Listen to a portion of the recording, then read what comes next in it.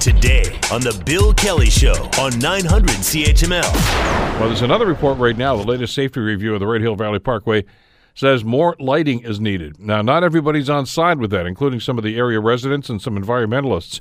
Chad Collins is the councillor for Ward 5. Obviously, there's been a public push and a political push from almost, day one to see safety improvements, and not just for lighting, but for other things.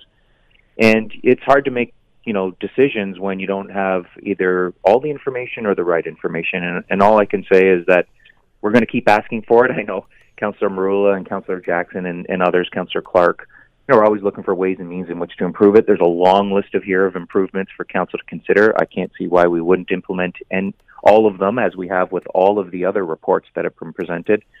And it's always about pushing the envelope and trying to find ways and means in which to find opportunities to make the road safer. And again, we know that through this report, what it does have in common with all the others that we've received is that speeding is a huge issue on the road. And this one even went further to talk about how many vehicles are speeding, and it suggests that on coming down the Red Hill, that 34% of the vehicles that are making their way down that hill are going over 100 kilometers an hour. And of course, the posted speed limit normally is 90. It's now 80 in certain places.